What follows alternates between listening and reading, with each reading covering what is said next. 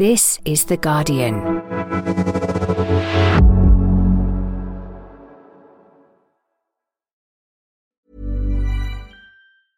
Introducing Wondersuite from Bluehost.com.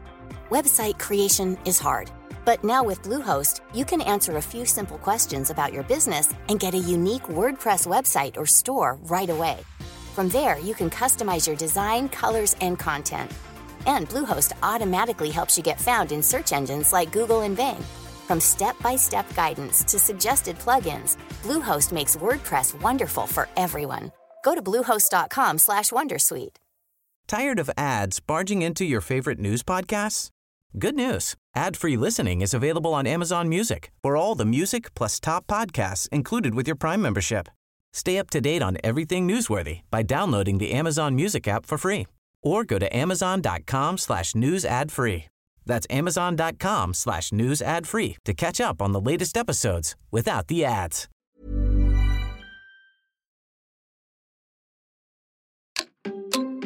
One year ago this week, мною принято решение о проведении специальной военной операции. Those vehicles are clearly now moving forward towards the territory of Ukraine. Tonight at 6, we're live in Ukraine and the country at war after a huge Russian military offensive by land, sea and air. the world watched as Russia invaded Ukraine. And while some predicted that Vladimir Putin's forces would win in a matter of weeks, that's really not what we've seen. When President Putin ordered his tanks to roll into Ukraine, he thought we would roll over. He was wrong. Democracy was too strong. So, on the anniversary of the invasion, where are we now? How has the war changed the world? And what's next for Russia and Ukraine? I'm John Harris, and you're listening to Politics Weekly UK for The Guardian.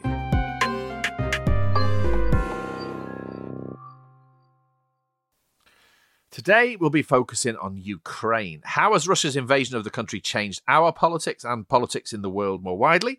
And just a warning, this episode contains descriptions of war that some listeners may find upsetting. Friday this week marks the first anniversary of Russia's invasion of Ukraine. A year ago, the world watched as Russian troops began what was described by Vladimir Putin at the time as a military exercise. What followed on from that marked the first time we've seen war in Europe for decades, with millions of Ukrainians now displaced, thousands of lives lost, endless reports of Russian atrocities, and a very different global picture from what we knew this time last year. Now, when we started this new incarnation of Politics Weekly a year ago, I suppose we thought we'd be talking week in, week out about domestic affairs in the UK, but that wasn't how it turned out. Straight away, we explored the war in Ukraine, what it meant and where it was going. And one of the first people we spoke to, massively powerfully, was the Ukrainian Member of Parliament, Kira Rudik. And I'm pleased to say she's going to join us again and talk about life and politics and what the war looks like right now. Right, thank you so much. Obviously, Kira, we spoke a year ago, almost, I think. And, you know, it's important that we speak to you now and get a sense of how things have changed and how you feel about what's happened since we last spoke and what's going to happen in the future and all that stuff. Tell me, first of all, how you are, how you feel about the war right now. And I wonder as well whether a year ago you would have predicted a war of this length. Well, first of all, I think nobody could have predicted the war of this length or just like that we will still be here. A year ago, we knew that it was not given. So right now we are treating it as a huge gift. Just the fact that we are here and we are alive. And this is probably one of the main lessons. I'm fine. I'm in Kyiv. Kyiv is not surrounded. We are still living with the curfew 11 p.m. till 5 a.m. We see that we have made a tremendous journey since the last year. And nobody could have predicted that the war would be so long, but also nobody could have predicted how the world's attitude towards Ukraine changed. We have gone through so many things that were deemed impossible in the past, starting from nobody believing in our survival for more than a couple of days, then getting the heavy weapons, then going on to counteroffense and actually regaining half of the territories that Russia was able to capture. Every single time we are thinking anything is impossible, with the right proper push, we are able to make it happen. Just tell me about your day-to-day life as a member of parliament now. So parliament is gathering at least once in 2 weeks. We are gathering in secrecy, so we are not announcing it in advance.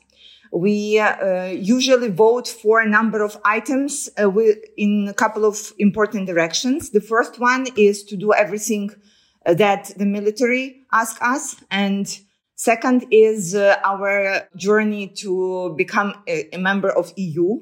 The third point is, of course, the humanitarian infrastructure economical direction, where we have to make sure that our economy does not completely die. And the fourth direction is fighting Russian propaganda, fighting Russian influence. And it's like really important direction that we have been worked on.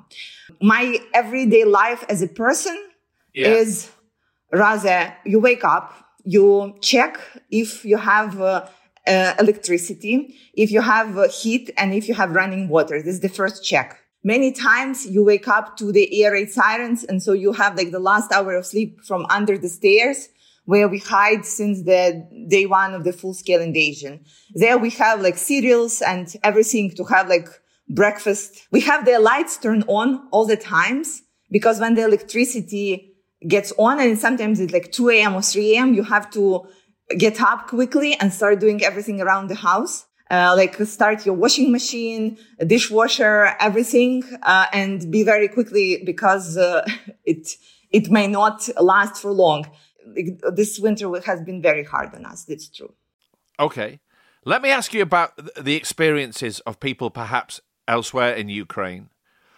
We read a lot and we hear a lot about awful atrocities committed by Russian forces, human rights abuses, the use of rape as a weapon of war, children disappearing from Ukraine.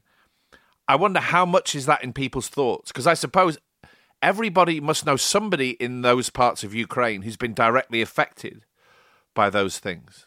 Everybody has either been to the funeral of somebody he did know personally, or somebody he would know like a second hand. You know, I have been to Bucha and Irpin, first day after liberation.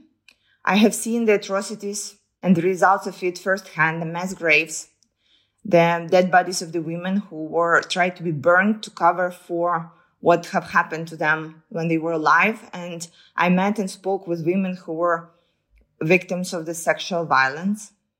It is so terrifying that things like this can happen in 21st century. And we know that these atrocities, they happen to people at the occupied territories right now when we are speaking. Probably the most terrifying image that I have seen in this war was this box of dental crowns found in one of the torture rooms in Izum. I have only seen something like this in Auschwitz. And it's still hard to process that people like us, we used to speak like same language as them, would do something like that to us. That, I would imagine, leads to a sort of state of trauma. As you say, it's impossible to process those things. And yet, day in, day out, people have to be determined and focused enough to carry on the war. That must be hard, combining those things. You know, every single day you are going through so many extremely good and extremely bad things that you just have to find a way for yourself and for your family to stay sane. I think because we learned that tomorrow is not given and that you cannot plan for more than like a week, you try to stay stable for as long as it's possible, because so many people depend on you, rely on you, especially during this winter when it's just physical survival, right? To have heat, to make sure like that your family is safe, to make sure that you have electricity, to make sure that you have all the medicines bought in advance in case there are like interruptions, all the other things. And so you have just to go on. I think it will hit us when there would be peace, there would be victory. But right now, having trauma is quite a luxury that you have to, that you cannot allow yourself. Let me ask you some questions about people outside Ukraine, the international response to the war, and words recently spoken by one of the belligerents, Vladimir Putin. So let's start with him. Did you see Putin's speech yesterday? Yes. Tell me what you made of it. Well, right now, we are at this situation where the world finally sees what we have seen for 9 years. That Russia is fighting not because they need new territories. They are fighting because it's their mission to restore them, the empire. And this is why they cannot be trusted. And everybody who thinks, we can hush them is just wrong, because their mission is to expand. Their mission is to destroy, because it resolves all the issues inside the country. So every single time somebody says, Putin finally is a bad guy, or Putin cannot be trusted, or look, Putin withdraws from international agreements, we are just like, we have been saying this for so long. It took you 9 years to see that. And right now it takes so many people to die to the world see what we have been saying for so long. So yesterday it was another, we have told you so. What about Joe Biden and what he said in Warsaw, and indeed his visit to Kyiv? Because there's a lot of political sort of show business involved in that, right? But at the same time, it means something. And I wonder what you think it does mean. We run on hope. Right. And I keep saying that our main fuel on getting day to day is hope. And President Biden gave us another chunk of it. It was powerful. And it was another push for us to not lose the hope and make sure that that the international community will stay with us. Plus, it was, emotionally, it was good because Putin wanted to have parade on our streets. And now a year in, Biden is walking there. Right. Yeah, that's very symbolic. Yeah, right. It is symbolic. And plus, he came here and 9 years anniversary when Putin's forces started occupying Crimea. And for us, it was super symbolic, saying it did not start a year ago. It started 9 years ago. And it was the international community that was looking aside when he was doing what he was doing. And now the international community is stepping up. Okay, so let me ask you about that. When we spoke a year ago, I think it's fair to say you were angry about the lack of help from the wider international community. How do you feel now?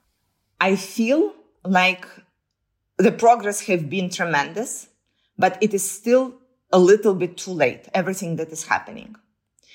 With the tanks, we are getting them, but we are getting them in summer.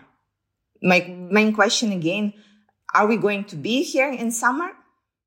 You see, the issue is that there are two sides. The first one is what we are getting for the front. So we can push Russia back and stand and fight. And another set is what we are getting for the civilian population. Right. And this is the jets, because we need them. So every single time there is an attack on us, the terrorist attack, we have more chances to survive. And it's so hard to tell people, to explain to them what you feel when you're sitting under the stairs and they say 60 missiles are on the way to Kyiv. And you just dear God, please. First you say, let it not be me. And then you say, let it not be anybody, because you know the frustration. And there are weapons in the world that can help us, can save us. And it's still, with all the words, with all the support, with all the confirmations, we still are not getting them. And the question is why? One thing runs through a great deal of what you've said to me today, which is the matter of urgency. That it seems to me, and I'm not the only person who said this is a sort of a standard thing in commentary about the war, that if Ukraine is going to win, it has to happen quite quickly. I wonder, do you feel that yourself, that there is a huge question of urgency hanging over this, that speed is really, really important? Yes, I think it's probably the most important. If the call for the last year was, please help us, today the call is, please help us ASAP. Yeah. Because it's Putin's game, and he is not hiding it. It's Putin's game to make it a war of attrition. to wait for political changes in the country's lives, to wait for the exhaustion, to wait for like another opportunity for him. We need to win the war ASAP. Every single day matters. Every single hour matters. And that there is nothing more painful than somebody saying, oh, we will do it in 2 or 3 weeks. Because again, the question is, like, how one can say that we have 2 or 3 weeks? We do not. Let me ask you about what it is to win. We've used that word quite a lot, but we haven't gone into the details of what that might represent. Tell me what your sense is of what Ukraine winning this war would look like. And in a detailed sense, as regards territory as much as anything else. So our goal and our aim is to get to the borders of 1991. And that obviously, for anyone listening, clearly that includes Crimea. That's the central point, or among the central points. Crimea is Ukraine. Right. The second point is to make sure that Russia would not attack us again. And this is a tricky one. Because even if, imagine that we are already at the borders of 1981, it doesn't mean that Russia would stop fighting, right? It doesn't mean that even with the regime change there, they would not have like, oh, it was just Putin who was doing the things wrong. Let's get together and fight it. Because it is in the core of their national idea, imperialism. And so the second and the probably key question would be, how do we make sure that our children would not have to fight the same war that we do? And believe me, we would do everything that they would not have to fight it. And the question is, as of right now, as a year ago, there is still not an organization or a person or a world leader who would say, okay, we'll make sure that Putin keeps his word if there is a peace deal. Nobody, none. So in other words, it's still unclear what the method of collective security would be that ensured that a settlement would last. That still has a huge question mark hanging over it. Yes. And this is why the most secure way for us to survive is for Russia to collapse, as Soviet Union collapsed into a national state. It's not going to happen, is it? Well, nobody believed that Soviet Union will collapse. And this is our hope. Honestly, as of right now, the main hope. That may be your hope, but at the same time, perhaps speaking realistically, at some stage, Ukraine will have to negotiate with Russia, and you very well may not get what you want. Well, again, for 8 years, we have been in this like negotiating state, and we have seen what it has done to us. They just gathered more forces and attacked us. So this is not something that Ukrainians will take, at least not right now. We still have it in us to fight, and I do hope that we will have lots of this energy to fight back, because we know that Russia just would not keep their word. Okay. Last question. Just give me a sense of how you feel about the immediate future. I do not plan for more than a week, but I also very hopeful with what we can achieve with the new supplies of the weapons. I do hope that Putin will lose his hopes on the offensive in spring, and instead we will go on counteroffensive. At least this is the feel that we get, that we need to use this momentum right now and this rage that we turn into fight. And I think probably one of the most important things that happened over this year is the Western allies stopped playing reactive. You know, Putin does this, okay, we will do additional sanctions. Putin does this, okay, we will give you some more of the weapons. They started playing the first hand, saying, okay, Ukraine will win. Now we need to change it to Ukraine will win soon. Ukraine will win ASAP. This is the goal. Ukraine will win soon. On that note, we will let you go. Thank you so much for joining us again. Thank you so much. It's really, really appreciated.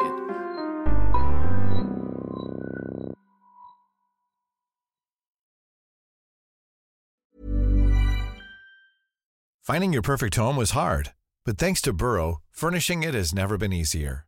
Burrow's easy-to-assemble modular sofas and sectionals are made from premium, durable materials, including stain and scratch-resistant fabrics. So they're not just comfortable and stylish, they're built to last. Plus, every single Burrow order ships free right to your door. Right now, get 15% off your first order at burrow.com/ACAST. That's 15% off at burrow.com/ACAST. Introducing Wondersuite from Bluehost.com.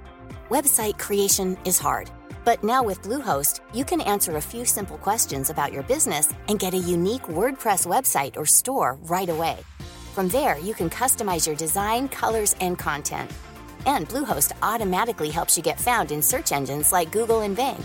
From step-by-step guidance to suggested plugins, Bluehost makes WordPress wonderful for everyone. Go to bluehost.com/wondersuite.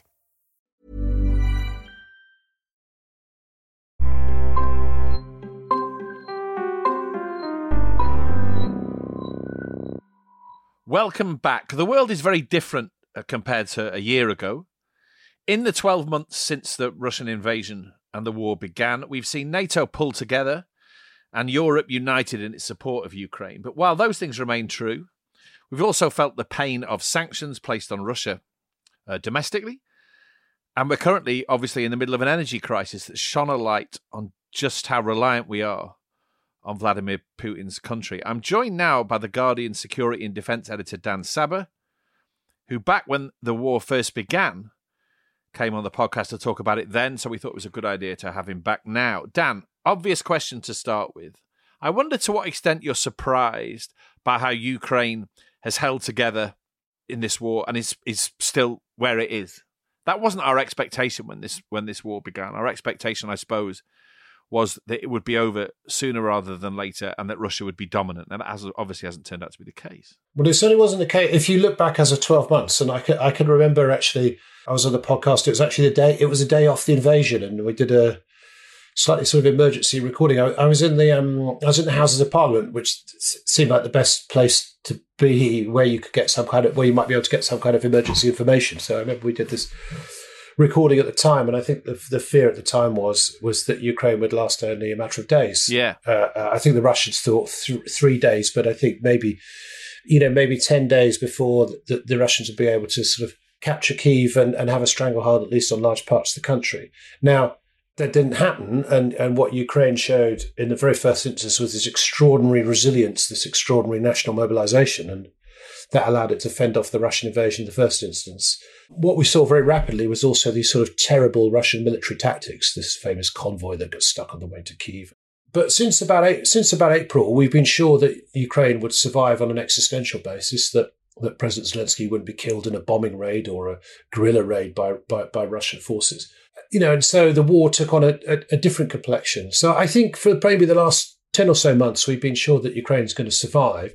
What we haven't quite been sure of, and we're still not sure of really, is, what is the outcome of this sort of increasingly international test of strength, and whether, Ukraine really can push the Russians back and inflict a significant military defeat on Russia, or whether Russia will be able to hang on to a large swathe of territory, currently about the size of Portugal, that it holds in Ukraine, and whether Vladimir Putin can claim some kind of victory. I just want to ask you what your sense is of where we are now. We've sent tanks, we train Ukrainian soldiers, we're being asked for jets. There is this sort of spectacle built into British politics now, which involves Boris Johnson, that Boris Johnson has positioned himself as this person saying more, and Sunak, it is now, is standing there sort of caught in the headlights somewhat, not quite answering that call or not quite being seen to. Where do you think that is now? Well, I think that, it's funny, that's right. Boris Johnson has sort of lost himself a prime ministership and found himself a role as an unofficial spokesperson for Ukraine, arguing for a more radical policy than he would have ever been able to achieve as PM. Look, the reality is that for all the talk of British sovereignty and so, in the Brexit debate, but the reality is when it comes to military matters, you have to proceed as part of an alliance. And Britain is a significant military player, but still a medium-sized one at best in a world that's dominated by, of course, the US, but in which working in alliances is crucial. And teams only move as fast as their slower members. But so Britain's taken on this role, which is about the best role it can take on, if truth be told, because whether you like it or not, Britain is sort of increasingly underinvested in its military, has a limited to negligible land capability, which is what Ukraine particularly needs. And the Ukrainians know that as well. They can't really expect very much from Britain. The moral support, though, is very welcome. And, as long as that continues, that will count for something. Let's talk about what might happen next. There is a lot of talk around, as you will know, about a renewed Russian offensive. The idea that Russia incrementally is advancing in certain parts of Ukraine, and that something pretty awful is sort of imminently on the way. Do you think that's the case, that we're likely to see a ramping up of Russia's efforts in Ukraine now? I think we'll see a ramping up, but a ramping up to no great effect. I've come back from Ukraine pretty recently. I was on or near the front line, not far from a place called Vuhledar in the east of Ukraine. So I was sort of down there in the freezing cold, -6 degrees, and in deepest Donbass, if you will. And what happened in Vuhledar, even when I'd arrived, was that essentially there'd been 3 weeks of Russian tank-led offensives against a tiny coal town. The reality was that after 2 to 3 weeks, the Russians at point blank failed to capture it, lost dozens of tanks in the process.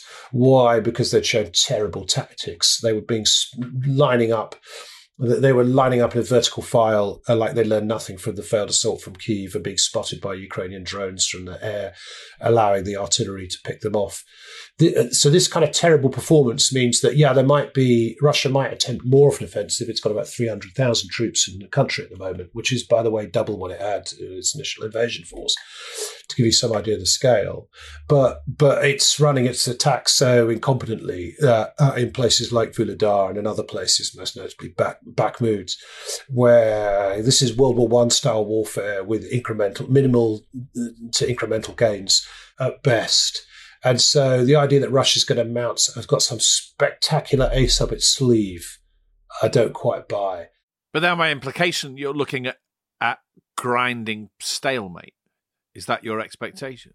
Well, there's one more thing that has to play out, perhaps before you get to that dismal point, which is, of course, meanwhile, the Ukrainians are being supplied with Western weapons, well over 100 tanks, mostly from German supplies, Leopard 2s and older Leopard 1s, though there are a smattering of 14 British Challenger 2 tanks as well. So this could create a strong kind of mechanized force, the basis of any kind of military attack force for a kind of D-Day moment, sometime in the spring, before or after Easter, potentially. So I think there's a lot of expectation around that, and I think there's a lot of political hope around that. And if you sort of follow the prevailing drift of the political narrative, I think what all politicians are saying now is, we've given you the tanks, now go and win now President Zelensky, go and win the war. It's just not that simple. The Russians have got the numbers, 300,000 I've already talked about, are well dug in. But there is an obvious Ukrainian move, which is if they can split the so-called land bridge between Crimea and Russia proper, if you like, by driving down roughly on the map from a place called Zaporizhia to the sea, then that would place the Russians in a much more difficult position, because it would split the lines of communication. But this is a big if. When we spoke to Kira Rudik, the Ukrainian Member of Parliament, before we began this conversation, she underlined something that I keep seeing in all sorts of places, which is the idea that because of the very, very precarious, damaged state the Ukrainian economy is in, chiefly, Ukraine is going to have to win this quickly if it's going to win. Before we get on to what winning actually means, but if it's going to get a decisive advantage, then that has to be established fast now. That's sort of where we are.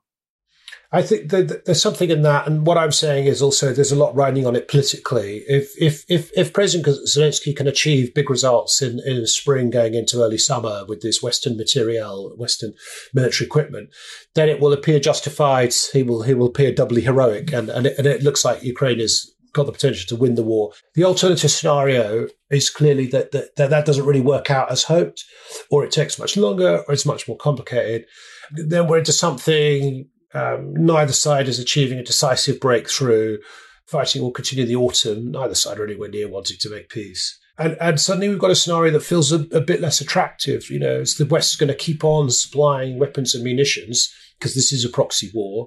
But that's certainly what Russia might be hoping for, that if it can't produce a breakthrough now, it can sort of grind the West into submission and perhaps wait for political cycles to turn. Let's hear little excerpts from the two big speeches this week from what Vladimir Putin said, first of all. This is him talking about his sort of frame for the war in Ukraine in the sense that it's a struggle on Russia's part against the West.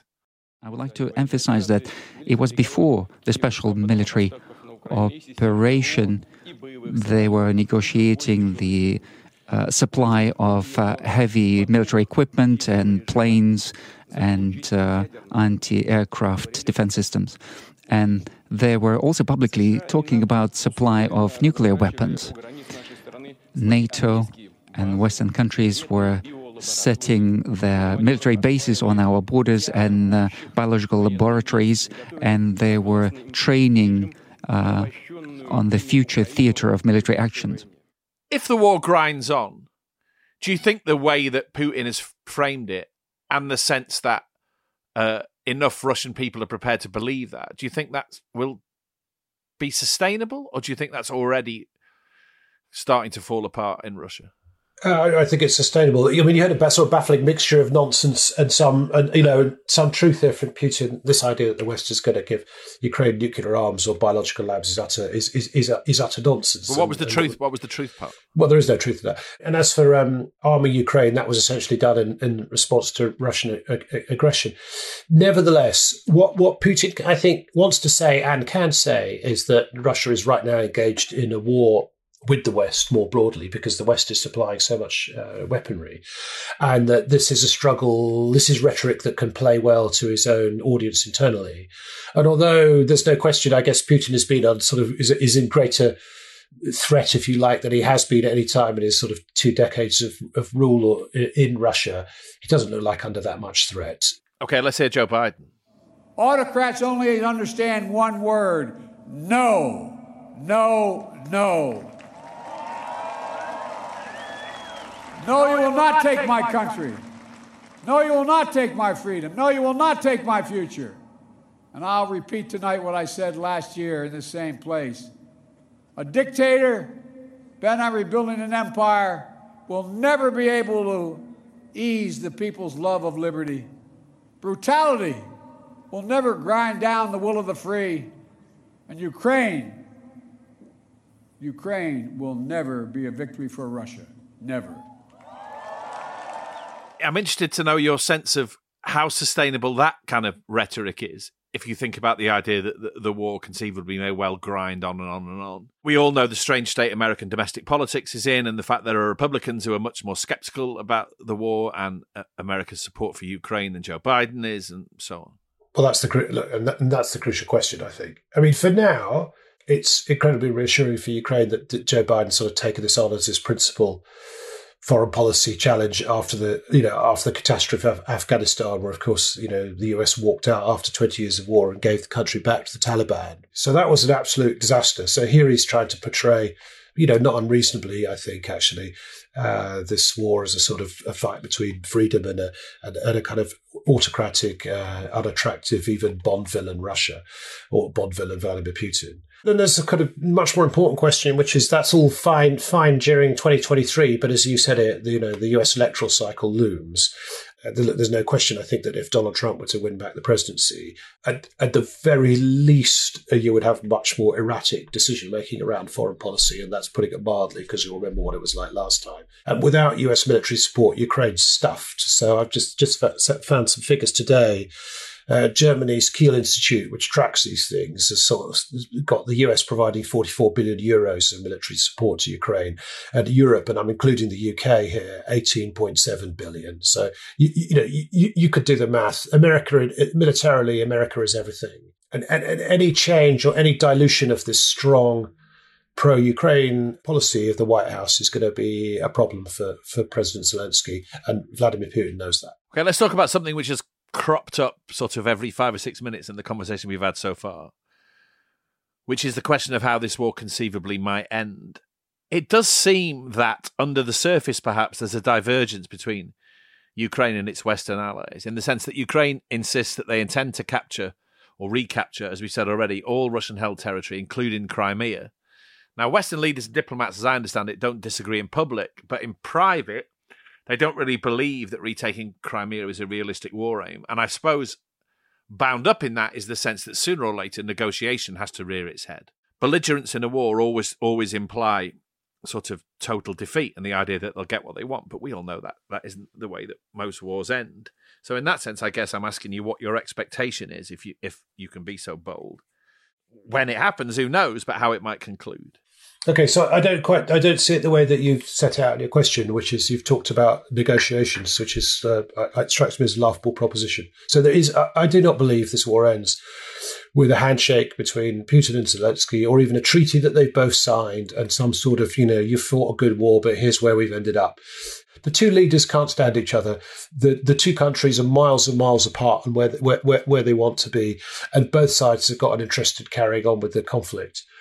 A much more realistic scenario, to my mind, is that we get a conflict that firstly runs for a long time, that lessens in intensity from where it is now, and drifts towards something around a kind of lines of control scenario with some moderately heavy fighting, but not as heavy as now. So there's some similarities to what happened in the Korean War, in the sense that the Korean War ended in 1953 and there's still been no peace deal. The difference is that I think the conflict between these two countries will be much hotter. And I very much hope this isn't the case, John, that we'll be having a conversation in a year's time about where we're at. Because I think the conflict will be running on then, because there's just no prospect for a deal between these two countries whose leadership, and most importantly, whose peoples are miles apart. But that cuts across what we said earlier, the idea that to secure any sort of dominance, Ukraine has to move to an advantageous position quickly. That's not going to happen. So, but you think that eventuality that you've talked about, which is a sort of grinding stalemate with regular flashpoints and so on, that Ukraine can exist meaningfully in the midst of a situation like that? It can, as long as it gets, because it needs not just Western military support, it also needs Western financial support, just to keep its books balanced. But I mean, look, for sure. I mean, I've been to Kyiv, many times, and you won't be surprised to hear that life carries on in many ways pretty much as normal once you discount the air raid sirens and, of course, the occasional terrifying missile raid.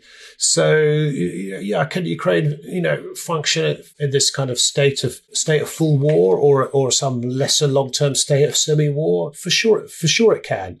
And so, the fundamental point here, John, is we're moving to a very different world. We are moving to a world which has a higher level of conflict in it than it had previously prior to this war.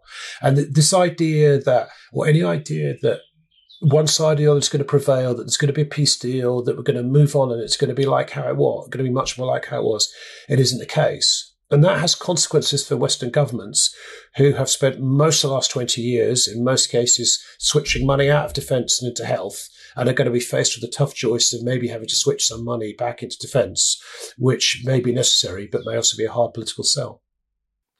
And to look back where we started, which is comparing where Ukraine is now relative to a year ago, the point is, as awful as that outcome might sound, that's hugely preferable to the worst fears that everybody had 12 months ago, isn't it? Because Ukraine survives. Look, absolutely. And I think that, embrace the counterfactual for a second and then sort of shudder with fear. I mean, imagine if Putin had captured Kyiv in a week or 2 weeks, if Zelensky had been killed, if Russian troops had been parading, as they'd hoped, down Krestatik, Ukraine's answer to Park Lane, or this would be a terrifying thought, and Russia would have felt emboldened and even more confident and able, thinking about threatening, Moldova, other European states, so on and so forth. But the difference, I think, where it could have been, nevertheless, is significant. And I think the idea that Putin would have taken Kyiv quickly is a terrifying one to contemplate. And even now, the reality is, I think, a bit harder than we'd like to imagine. Right. On that note of sort of, it's not quite optimism, is it? But it's a recognition that things could have been immeasurably worse. Thank you for joining us today, Dan. Thank you. Thanks, John. And thank you for listening. I hope you enjoyed today's episode. If you did, make sure you subscribe to Politics Weekly UK wherever you get your podcasts, and even better, leave us a review. You might also want to listen to Politics Weekly UK's sister podcast, Today in Focus, where this week Daniel Boffey tells the story of Denis Kach, who's believed to be the first Ukrainian soldier to be killed by Russian forces on the 24th of February 2022. And on Politics Weekly US with Joni Grieve, she'll be speaking to Susan Glasser of The New Yorker about why President Biden chose this week to visit Kyiv and what the future might hold for the US and its NATO allies. This episode of Politics Weekly UK was produced by Frankie Toby, the music is by Axel Kacoutié, and the executive producers are Danielle Stevens, Maz Ebtehaj and Nicole Jackson. This is The Guardian.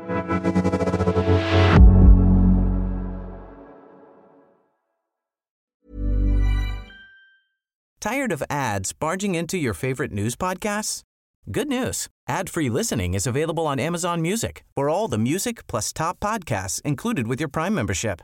Stay up to date on everything newsworthy by downloading the Amazon Music app for free or go to amazon.com/news ad free. That's amazon.com/news ad free to catch up on the latest episodes without the ads. A third of students are less than happy about their university choice, new research by EY has revealed. The findings suggest that a digital rethink is essential to meet the expectations of students and staff. Universities can address this by putting the needs of the people they serve at the heart of their digital strategies. Learn more about the future of human-centered higher education at theguardian.com/transforming higher education. This message was paid for by EY.